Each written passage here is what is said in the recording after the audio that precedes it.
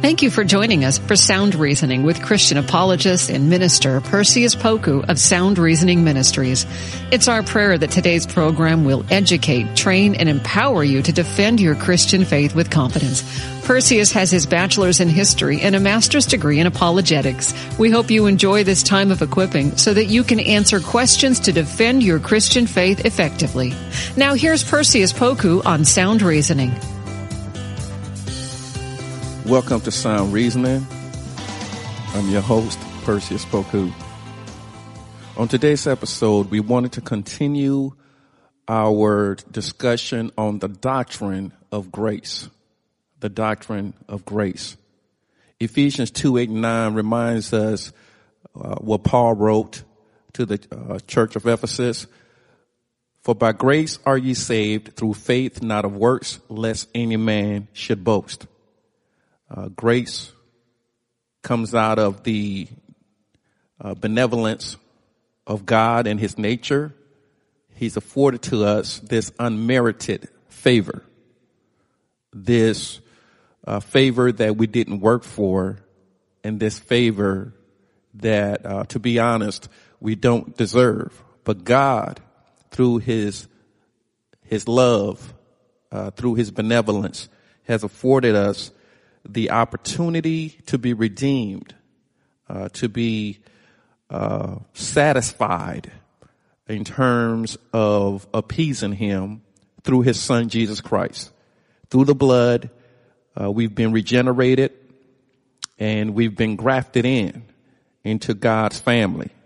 And we are afforded the full benefits of being his sons and daughters. So in terms of grace, on our last episode, we talked about God's institution of grace, the difference between the law of works versus the law of grace. The law of works is what Paul alludes to in Ephesians 2:8-9 when he says, for by grace are you saved through faith, not of works. That's the law of works. The law of works as interpreted by first century Jews in terms of this theological belief that we can appease God by our human efforts, by engaging in religiosity. In reality, the doctrines associated in the Muslim culture is based on the law of works. For them to make it to paradise, they believe that in the Muslim culture that your good works must outweigh your bad works. And that's not Christianity. That's not the doctrine that Paul taught. The doctrine that Paul teaches says that we're saved by grace, not of works, lest any man should boast. Meaning that if you can work your way into salvation, then you did it, not Jesus. If you can perform your religious exercises to appease God, then you did it, not Jesus Christ. So we can't work for our salvation. But let me be clear. Christians do not work to be saved, but we work because we are saved. I'll say it again. Christians do not work to become saved, but because we are saved and we're thankful for God's grace and benevolence, we exercise our faith and do the work that God has assigned for us to do. So I hope that's clear. But the law of grace is a very important doctrine that all Christians must learn and embrace. There's the theological dimension to God's grace. The Apostle Paul, he personally understood the nature of God's grace. He received something from God that the works of the law could not afford. Paul writes, I do not nullify the grace of God, for if righteousness were through the law, then Christ died for no purpose. Galatians 2:21. And so that's what Paul is affirming. If righteousness came by the law of works, then Jesus atonement is for nothing. It's nullified. It is due to God's unmerited favor that Saul became Paul. And it's through God's unmerited favor that we came from where we came from. I always say when believers say that they use the term I'm saved or I'm a Christian, but especially when they use the term I'm saved. And my question to them is, you're saved from what? To what? What have you been saved from, and what has God delivered you to? There has to be a before and after in our Christianity. It's not enough for us to profess to be Christians, but yet our lifestyle, but yet the way we conduct ourselves is inconsistent with us knowing Christ. That cannot be. So we are reminded that our lives have to be given over to God as a living sacrifice if we want to show our gratitude to God for his grace. We are the benefactors of God's grace. So it is due to God's unmerited favor. And Paul remembers this, that he became Paul and no longer Saul. Saul referenced our old ways. Saul is an indication of us living outside of God's will. And all believers have a Saul perspective or Saul chapter. All of us came from somewhere. God delivered us from what we used to be to who we are now. God has redeemed us. When we were in a Saul-like state, and I'm using that metaphorically, when we were in our old ways, when we were old creatures, as Paul states sometimes, we used to be deceitful. We used to be greedy. We used to be gossipers. We used to be envious. We used to be foolish. We used to be agnostic. We used to be atheists. We used to be people that were not easy to get along with. So God, through Christ, has delivered us. And now some of us, we look holy, we speak holy, we dress holy, and in many ways, we've forgotten where God delivered us from. But we can't afford to forget where God has brought us from, because that's what keeps us on our toes. That's what keeps us witnessing. That's what keeps us engaged in discipleship. That's what keeps us sharing the good news, because of our gratitude toward what God has done for us, that grace that he's afforded to us. That's the theological dimension of God's grace. God has brought us from somewhere. It is due to his unmerited favor. So through the power of the Holy Spirit, Paul became a great asset to the church. God delivered him from Saul. Now he's Paul. Through the power of the Holy Spirit, Paul became a great asset to the church. I'm going to say that again. Moreover, it is through his lens that we're able to learn more about God's grace and how believers should respond to it. It's my contention that Paul's writing concerning this doctrine of grace was also intended to foster an attitude of gratitude. An attitude of gratitude. That's what we as believers ought to have. We ought to have an attitude of gratitude. So let's consider the following passages as it relates to grace. In Romans 1:5, Paul shares with the Christians in Rome that through Jesus Christ, we have received grace. This means God has given us grace, which is God's unmerited favor. And we that are his children are the beneficiaries, the benefactors of his overture, knowing that a loving God has extended his love, has extended his kindness, has extended his mercy toward us. And that should produce a gratitude in the life of the believer. God, you've done so much for me that my way of saying thank you is to be obedient. My way of saying thank you is to follow your ways. My way of saying thank you is to follow your mandate. My way of saying thank you is to live like Christ.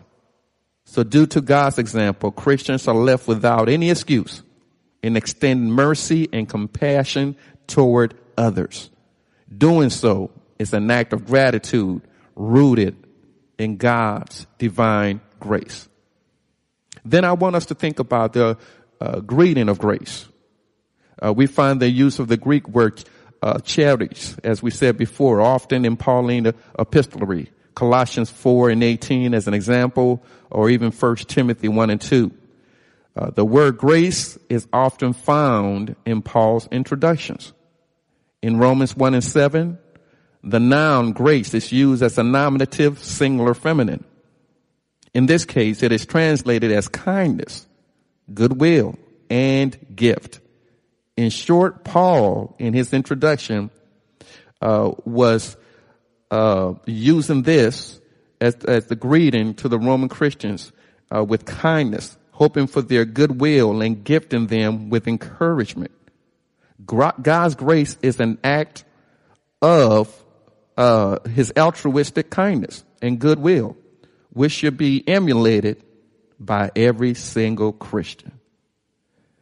This act of displaying God's grace should promote our gratitude, as I've said before. This act of gratefulness will be displayed through our worship and service toward others.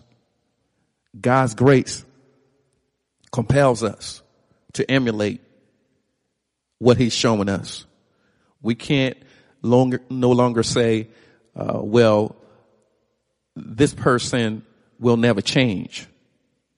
God didn't give up on us, so we can't give up on other people.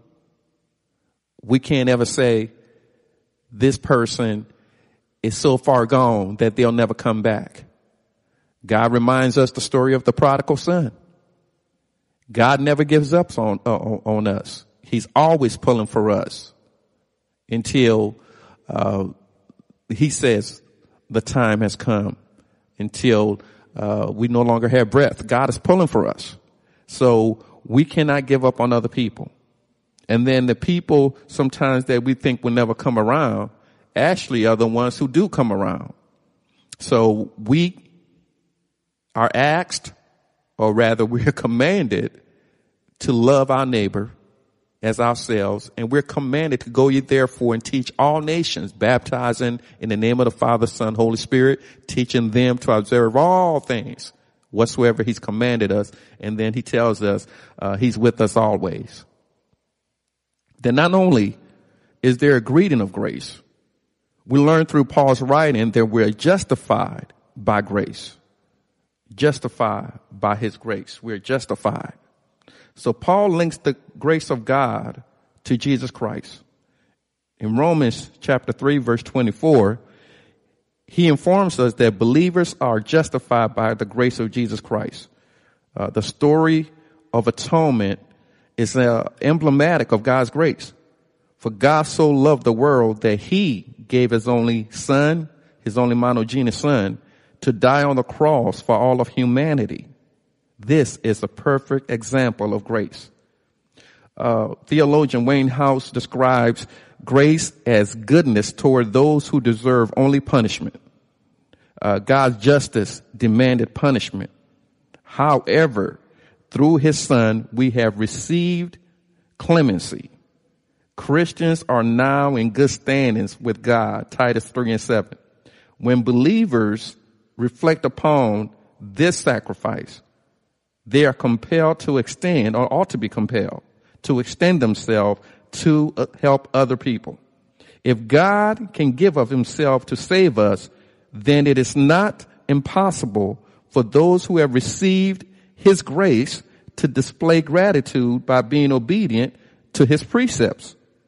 So just like our Father, who have set the example for us by giving the best gift anyone can ever give, we have to extend ourselves and give our best efforts when we are dealing with other people, when we're trying to live for Christ, when We are working on ourselves. We have to give our best efforts.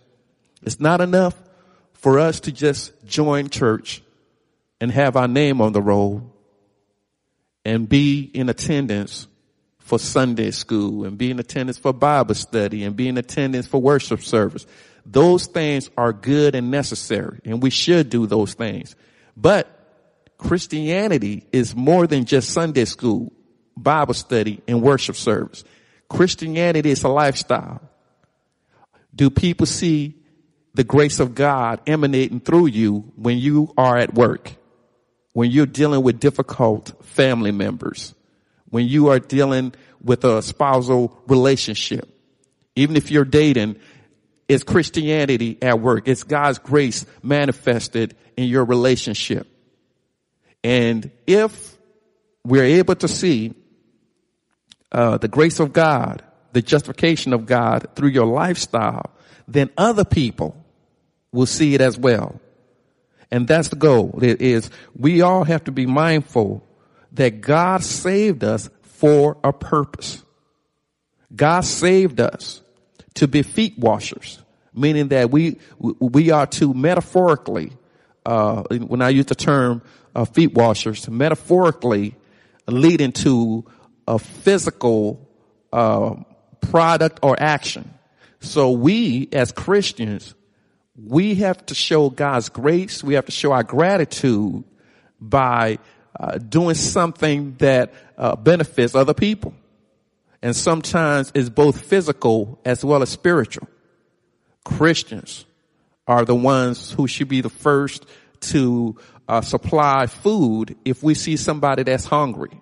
At the same time, I believe that there are many organizations that started off as a Christian organization, and now we're only known for good works, and that's not enough.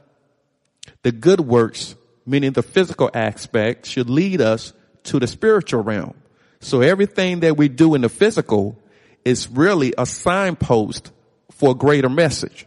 So as a Christian, I'm obligated. If I'm going to provide physical assistance, I need to also share the gospel. If I'm going to provide some type of aid, I need to look for opportunity to share the gospel. Because just meeting the physical aspect is not enough. And if you want a model, if you want a demonstration, read the Gospels. Jesus never performed any type of miracle without a message. Our goal as Christians, our ultimate goal, is to allow people to have a relationship with Jesus Christ. So if God can give of himself, which is to save us, then it's not impossible for us to follow similar precepts. Justice demanded that we be punished by God for our sins. His grace saved us from eternal separation from the true and living God. So as a result, the Christian conveys how thankful they are through sanctification as well as evangelism. Through sanctification as well as evangelism. And I love these doctrines, the doctrine of grace especially, for those of us who have spent years defending the teachings of the Christian faith.